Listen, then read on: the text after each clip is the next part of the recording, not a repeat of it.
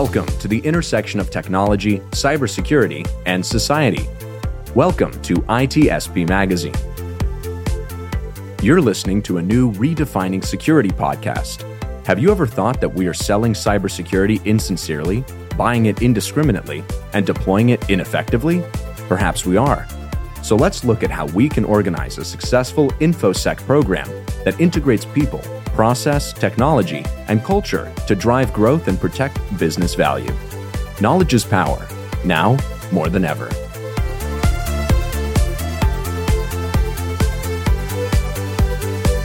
Imperva is the cybersecurity leader whose mission is to protect data and all paths to it with a suite of integrated application and data security solutions.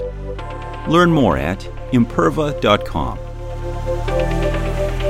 Asgardio by WSO2 is a developer-focused identity and access management solution. Offered as Identity as a Service, or IDaaS, Asgardio by WSO2 creates seamless login experiences to your apps in minutes.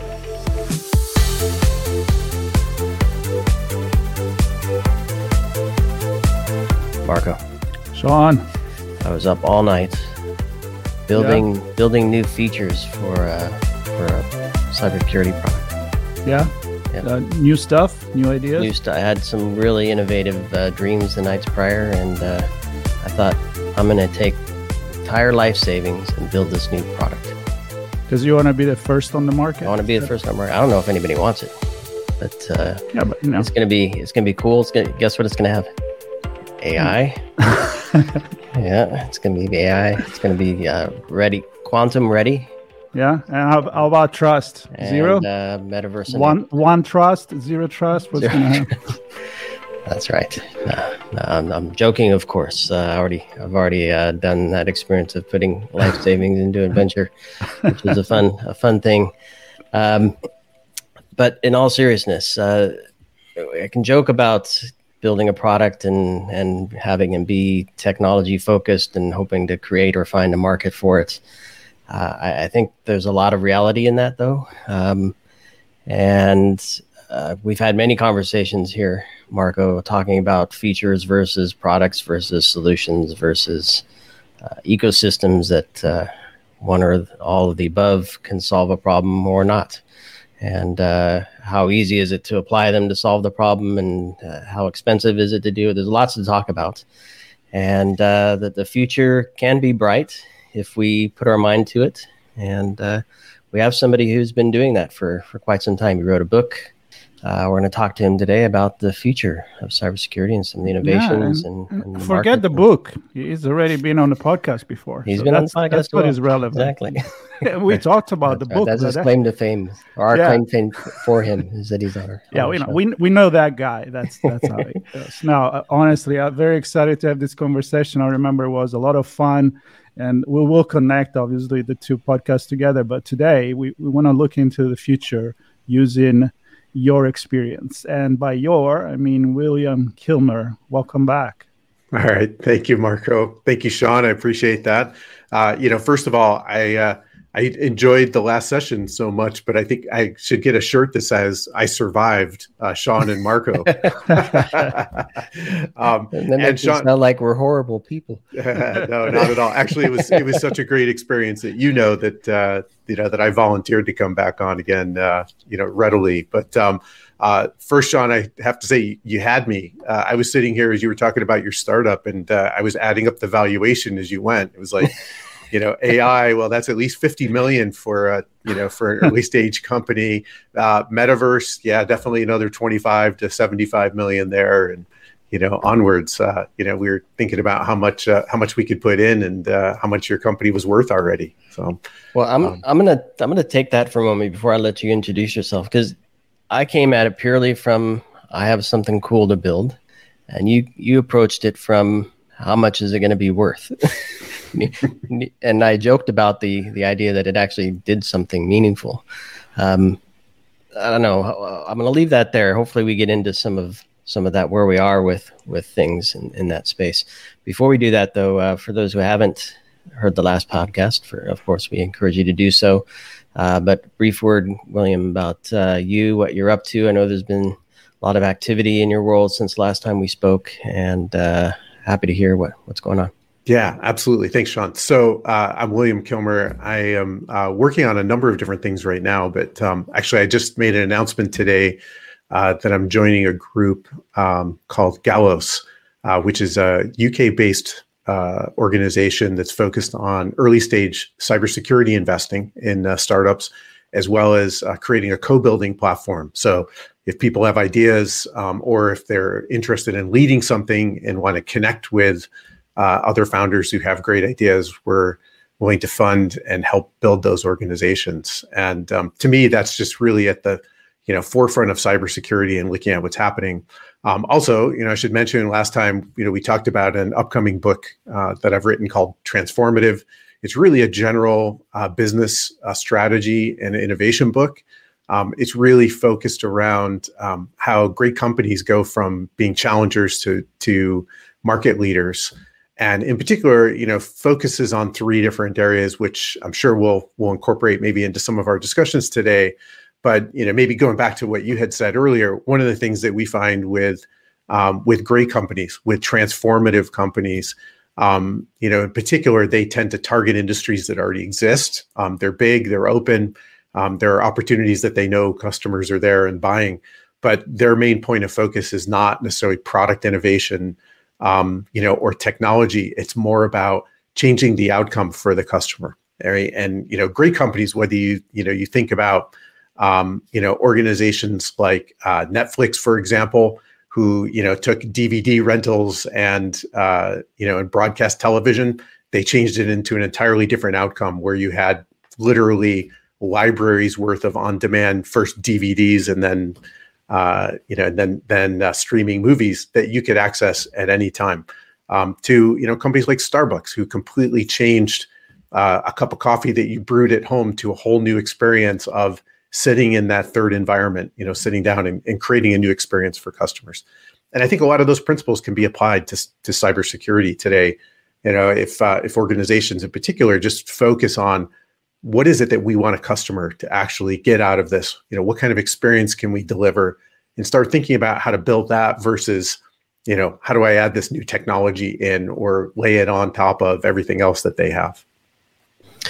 So how do you view things at the moment with respect to, I know obviously your book is very widespread in terms of, it doesn't matter what industry or if it's a technology company or not, to be transformative is to be transformative.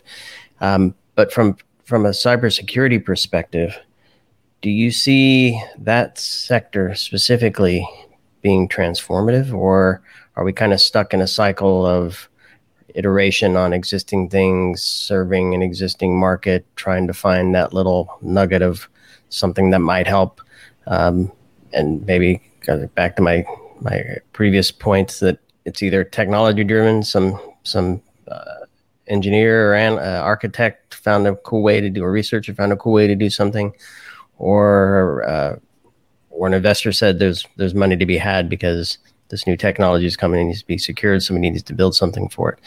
So are we transforming in cybersecurity, or are we kind of in a wheel of hamster wheel? Yeah, I think, for most of us, we don't know when we're on a hamster wheel. We're just keep going forward, and it looks like we're heading down the road from their perspective. And in a lot of ways, I think cybersecurity is like that. I think, one thing I'd like to add in is that, one of the things that I did recently was actually participate in, an overview of the market, talking to, about 40 or 50 people that were cybersecurity experts. And, this was across CISOs, investors, people who were recruiting and in, charge of talent, to, business leaders. And I think, what we heard largely was, number one, it feels like we're still in a very sort of incrementally driven market today in terms of innovation. Things that we're seeing are layering on top of other things, are, sort of marginally better than what we've seen in the past. But we're sort of on this precipice, I think, where, cybersecurity really needs to see a sea change. First, from a demand perspective, I think that the two most common things that I've heard, when I've talked to CISOs company leaders is, number one, cybersecurity is too expensive and it's too complicated. And I think, that's a big issue, that they feel like they're spending an increasing amount of their budget on cybersecurity, and they're not getting that much marginally out of it. And it's increasingly difficult to even know what to do next. And the second piece was, even though they feel like they've made improvements, they've improved their security posture, that when you compare where they are today to the adversaries, the criminals who are out there, they've made larger improvements. They've made larger progress. And in particular, we'd love to talk about this a little bit, but the use of automation, AI, how sophisticated some of the adversaries have become.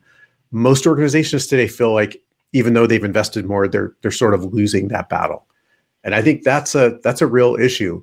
When we ask, are we in a phase where we're seeing things that are transformative? I think we have the potential to, which is why I said we're sort of on that precipice. If you think about, some of the directions that we're going today and the paths that we have, first, some of the platforms, things like extended detection and response, SASE, ZTNA. See, I got my first 3 acronyms out already.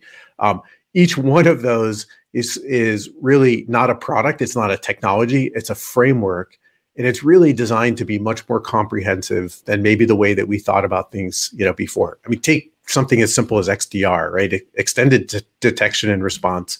We've recognized that, the endpoint's important. We've recognized the network's important. Now we're seeing this bigger attack surface, and organizations, in particular cybersecurity solution providers, are starting to say, yeah, we need to bring all of that information in and create, a more comprehensive, informed decision on what to do, not give you pieces from each one of them to say, here's an alert on a desktop, here's, anomalous traffic that we've seen on the network.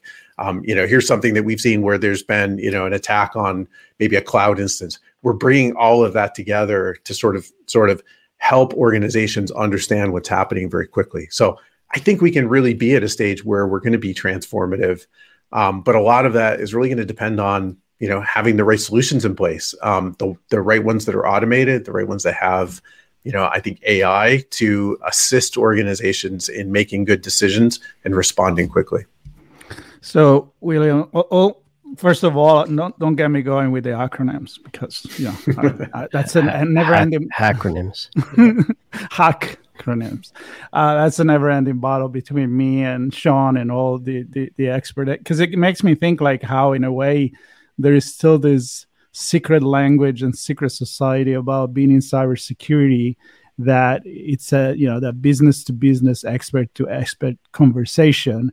And the reason why I'm saying this is because I'm thinking about the example that you brought back about a company being transformative, which is not just selling a product. To me, it's selling a lifestyle, right? When you really embrace a brand, and you talk about Netflix, it changed the way people are consuming things. Starbucks, same thing. I can think, in a way, Apple, Nike, when you really embrace a brand. And it's very hard for me to think like how cybersecurity is going to do that unless it become more of a B2C instead of a B2B, and then the B2B needs to adapt to their consumers. You see what I'm saying? It's like, how are we going into the mainstream in order to really transform? Otherwise, you're just adding another thing. Yeah, that's a great question. Marco, look, I actually went to a show this week. One of the first ones I've been to live, and it was for managed security services providers. And, there were a lot of discussion there about XDR, for example, but most of the discussion was around, well, this is what XDR means to me. What is that for you? Does that include these components or, these other components? And I think what we need to do is step back a bit more. And this is one of the principles in my book that I talk about about outcome innovation. Great innovators always start with the outcome and work backwards, right? They always think about what is the solution that I want to have in place, and then how am I going to do that? And that generally, transforms the perspective, and it causes the organizations to really rise to, a challenge. And I'm going to go really, really old school here. Hopefully, you guys will remember this, and a few of your listeners will as well. But you think about Steve Jobs, and some of the things I was just thinking about that. He would put out there, right? Yeah, exactly. Think about, if you had an iPod, early on, what was Steve Jobs' challenge? It was, we're going to put 1,000 songs in people's pockets, right? It was very open. It was very sort of consumer experienced. And it left people's imagination open as to, what that would be. Imagine if we did that in cybersecurity, rather than saying, we're going to build and, we're going to bring together all these components, for a zero trust network experience. What if we just said instead, we want to build an experience where, where users that get on the network are those that are trusted, and those that aren't trusted, can't get on. Okay, how do we work back and make that solution work? Or, one of my biggest, I think, areas of interest is still around the small, medium enterprise, market, the SMB, maybe, under 1,000 employees, companies or organizations.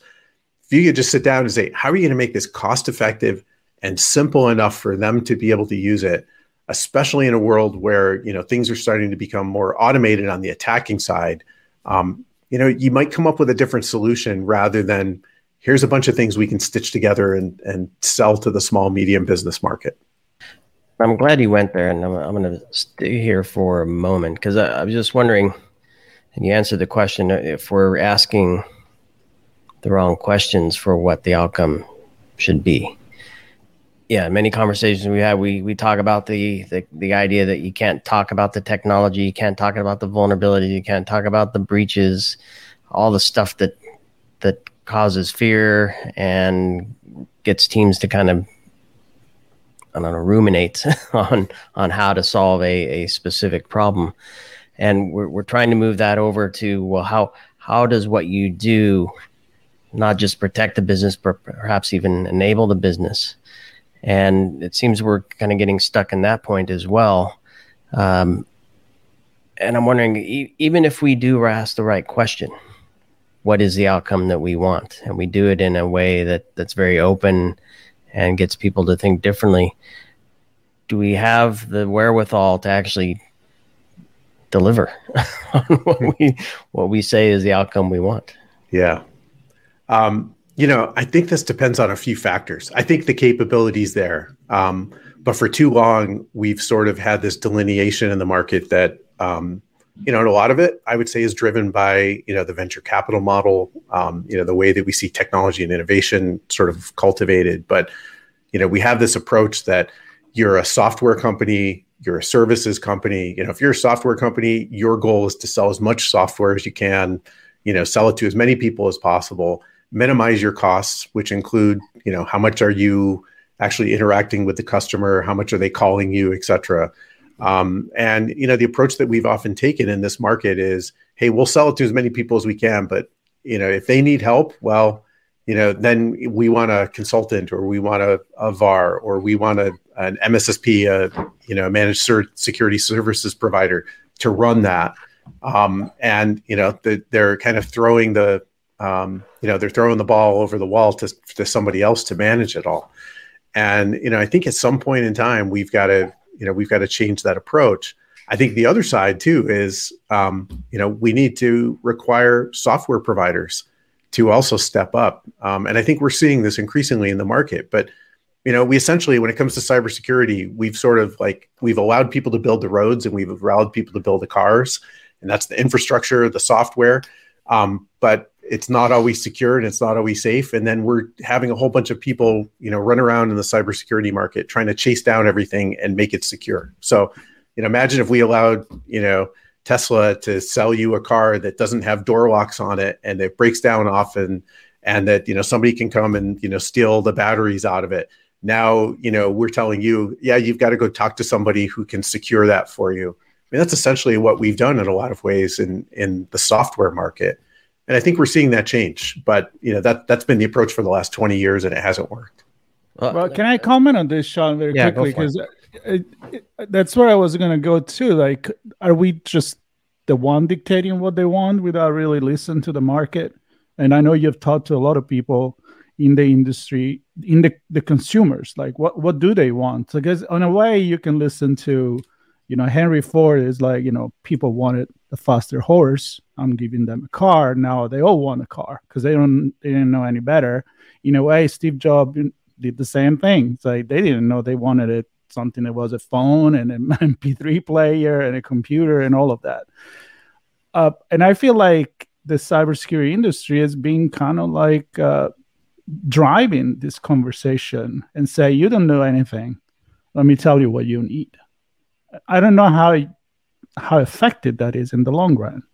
Let me try to answer that, Marco. When I think about what, some of the obstacles are, in the market today, I think about, sort of three things that are out there. Number one is, organizations today are just in an asymmetric warfare, when it comes to cyber threats. They're going up against adversaries, attackers who are well-funded, they're protected, they essentially have no, constraints, and they've become more organized than ever.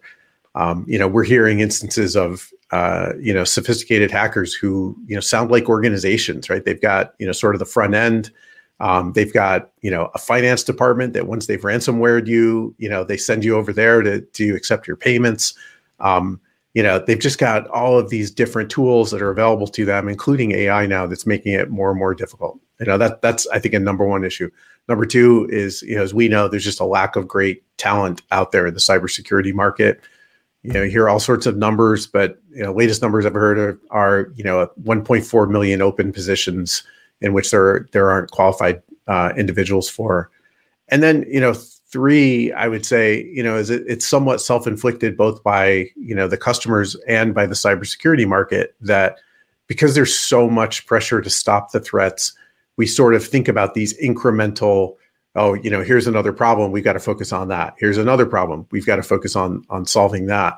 And, therefore, we just really don't have the ability to step back and think about how do we, reformulate and, come up with things that are much more transformative. So, it's difficult, in this type of market today where we're constantly thinking about what's the newest issue, what's the newest problem, to really step back and sort of, walk back in the door of a company and figure out what they really need and how to best, solve it, right? We're really generated by that, or motivated by those short-term concerns that they have. So that, in connection to your previous point of basically we're building crap, right? And then we have to go secure it afterwards. I know there are things like phones that are built from the ground up to be secure. Are they going to compete with Apple and Samsung and others? I don't know, right? Probably not. They don't have the ecosystem there to make that happen, for example. Where do we go? What do we look at here? Is it the infrastructure needs to be redone? Do we need to get rid of existing operating systems and devices and start from scratch? Is it a wholesale thing like that, or is there an incremental path forward? And again, because you're talking about talent. I mean, if all we're doing is exacerbating the problem and expecting more talent to come in and clean up afterwards, that's a never-ending battle that probably can't be sustained.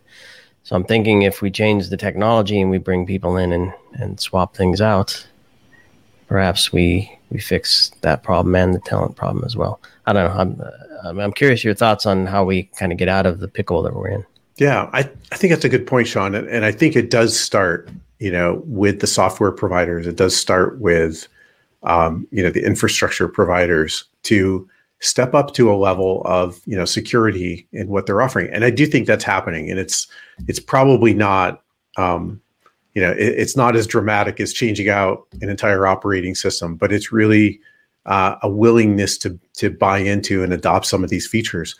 I don't think you need to have a third, phone option, in the market today beyond, Android-based phones or iPhones. You look at what Apple has done, and I actually just wrote an article on this recently. It's on, it was published on Crunchbase's, news site, but talking about how startups need to embrace cybersecurity as an element of their strategy. And it exactly highlighted, what Apple has done with turning off application tracking. Their ability to do that and to offer customers a choice that apps won't actually track that, an individual across different applications was a boon. It put them in an interesting, very significant position versus software vendors, for one thing, the app developers, right? And we saw, organizations that had a significant drop off in application usage and revenue because they weren't able to track from others. But more importantly, they really catered to a market, giving them, a feature that people wanted to use. And I think whether it increased their sales or not, I don't think there's a lot of evidence that it did. It set them up and positioned them as the most secure, mobile device, let's say mass market mobile device in the market today. And I think that's an attractive position. There's no reason why, other organizations can't do that. The most, secure cloud platform in the market should be a position that somebody would want to take, and across other markets as well. So I think it really starts with the vendors to begin with, to think about, what is it that my customer wants? How do I, give them the most comprehensive customer experience? That's going to include security. And it's a great point, because it's a delicate balance as well. I mean, is it the bigger question of, when you decide, am I going to go for it? Is it going to be a winning brand proposition, or am I going to lose the market? Am I going to lose the deal that I have with Google, for example, with the tracking and other things, or then I'm going to end up selling more advertising on my own platform, which is what apparently Apple is going to do now. And I'm also thinking old school, like when, Volkswagen went on the US market in the 50s with the Beetle, the Volkswagen, and they were selling, everybody were selling big cars. You need a bigger car, and they came with the Think Small campaign, which is probably one of the best campaign ever, and they got a big portion of the market. So it's like, who do we listen to? Our guts, our experience, or what the market, the consumer think they want? Mm-hmm. So maybe with all your conversation and everything, I mean, what have you learned? I mean, you're thinking cap on now, the future, tinfoil hat, and tell us what you see. Yeah. Thanks, Marco. First of all, for bringing up an even older example than the iPod. So I appreciate you. I like the Volkswagen example. So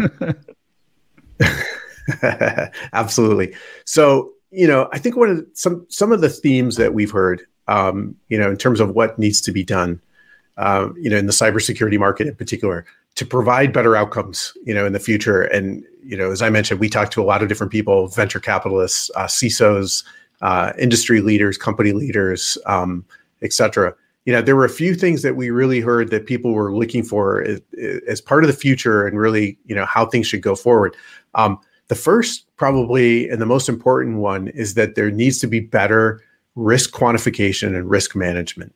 And this, I think, goes both for, separate vendors, who are looking at overall for an organization, but also there needs to be some level of understanding when somebody buys into new software or develops new software, what are the tools that they have to really determine what's the risk here? And I think the big issue that we're seeing, that we've talked to with people, is that, digital transformation, sort of phase 2, which is really starting to orient itself towards,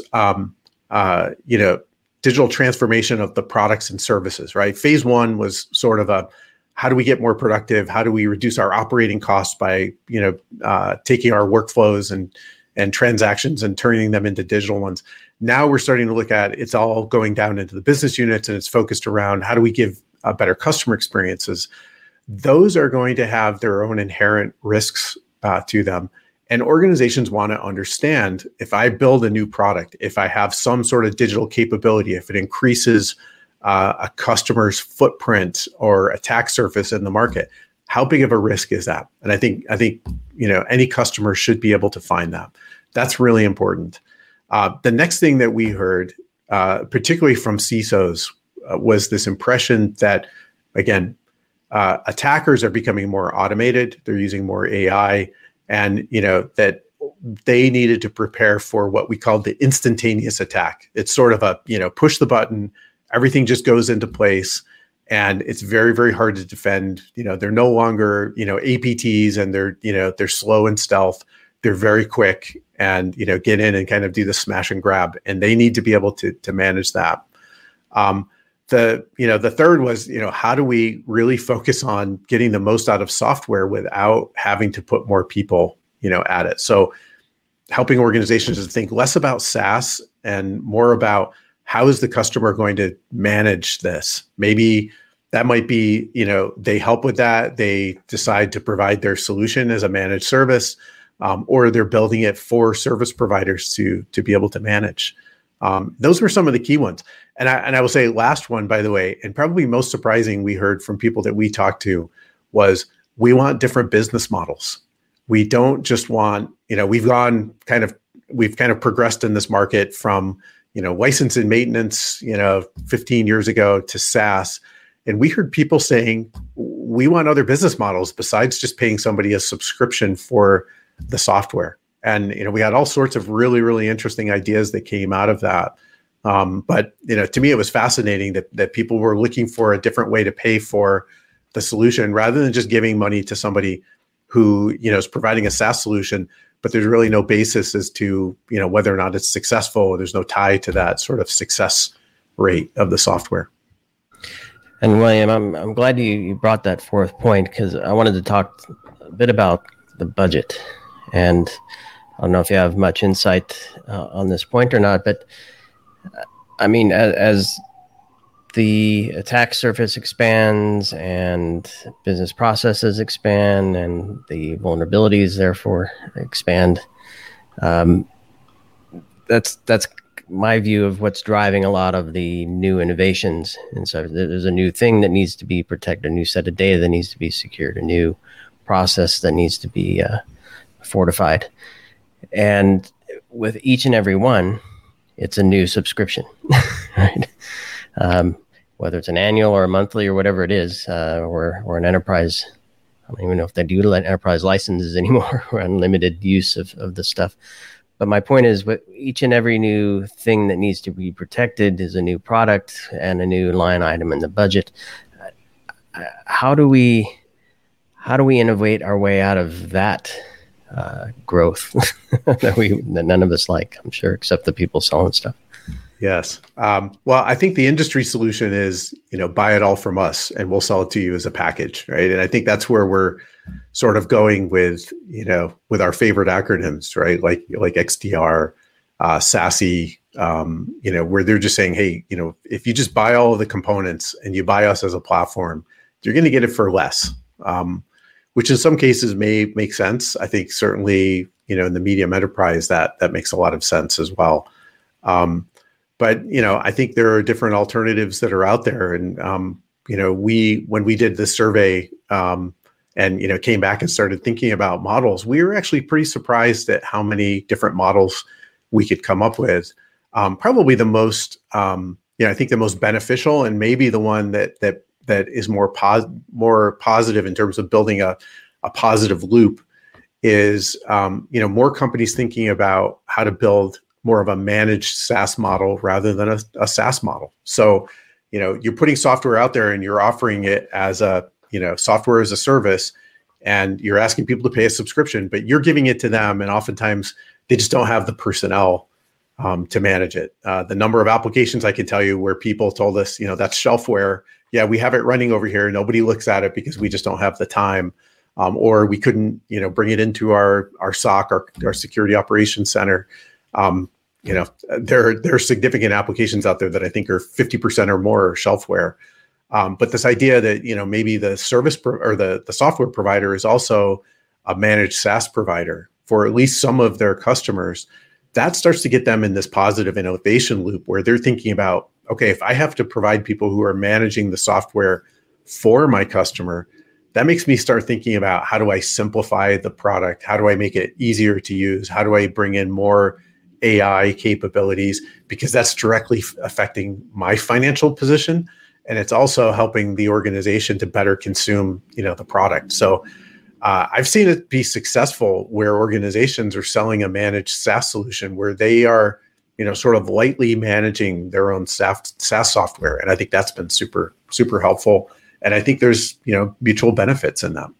As we come close to wrapping here, William, I want to get your thought here, because you get to talk to a lot of people. Obviously, you did a bunch of interviews over the years. You've talked to a lot of folks. I'm sure a lot went into writing the book, Transformative.